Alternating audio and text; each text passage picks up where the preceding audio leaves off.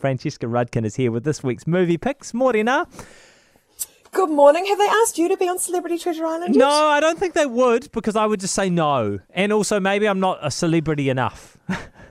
Oh, come on. No, I don't think it's my scene, to be perfectly honest. I don't think anyone needs to see me with my shirt off. The thing is that I'm startlingly pale. I'm startlingly white. Like, I sometimes catch a glimpse of myself in the bathroom mirror and I go, oof, that's Jack, rough. It's about what's on the inside. But it's not on Celebrity Treasure Island. That's completely wrong. Right, you got two different films for us to watch at home this week. Let's have a listen to Cinderella. Cinderella, you don't need to go to the ball. Please, stepmother, I spent weeks making this dress. My future depends on it.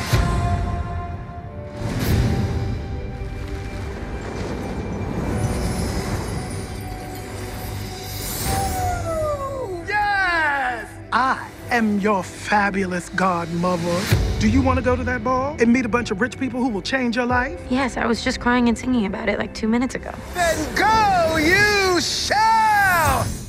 Okay, that's an amazing cast, doesn't it, Francesca? You've got Camila Cabello, you've got Idina Menzel, Minnie Driver, Billy Porter, Pierce Brosnan. And if everyone's going, hang on a minute, this is a musical comedy and it's got Pierce Brosnan in it and you're having flashbacks of Mamma Mia and his singing talent, just take a big deep breath, because they actually take the mickey out of Pierce Brosnan and his ability or inability to sing very well in this film, which I really loved.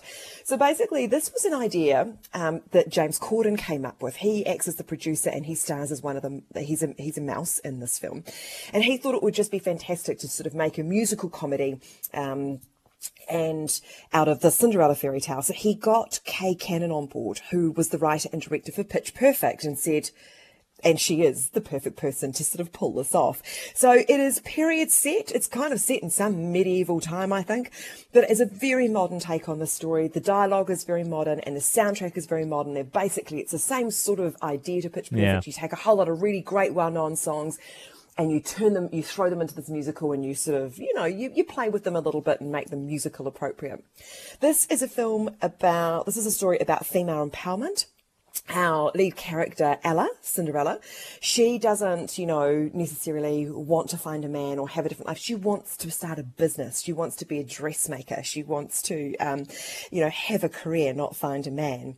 And our Prince Robert, he isn't really interested in giving up his bachelor ways and settling down. Of course, his father demands that he does so.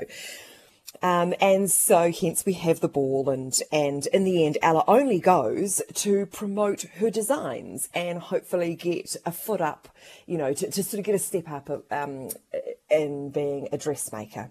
And of course the two of them have their run-ins and things like that. So the prince's sister is played by Gwen. She's very funny. She is the smart one. She's trying to get a seat at the table to run the nation.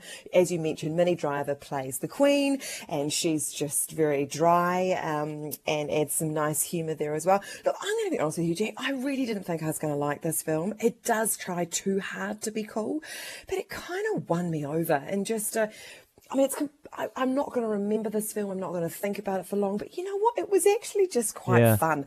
Ella is very goofy. She's very goofy.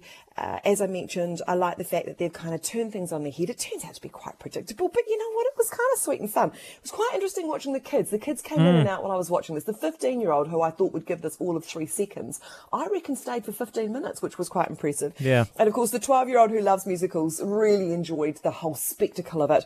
But there was some conversations about how some of their favourite songs had been ruined. But look, it's light and it's fun. And as I say, you're not going to remember it again, but it's just, I don't know, it was just goofy fun. Nice. It wasn't so bad. Okay. That is Cinderella. That is available on Prime Video. We're running out of time, Francesca, so tell us very quickly about Class Action Park on Neon. Yeah, okay, so this is a documentary about the world's most dangerous and totally insane amusement park that was run in the 1980s and 90s. It was a destination for all New York teenagers who wanted to go to a theme park, have a few drinks, ride these crazy unsafe rides and see if they came home without an injury. There were no rules. The park was run by kids. It was set up by a disgraced Wall Street trader. And the first half of this film is absolutely hilarious as you just watch with disbelief as to how they set this park up and ran it. and it's wonderful. You're sort of laughing away. Unfortunately, the second half, you see the consequences of it, the injuries and the deaths, and you suddenly are very grateful for health and safety rules. So just interesting, entertaining yarn about how life was different in the 80s, Jack. Nice.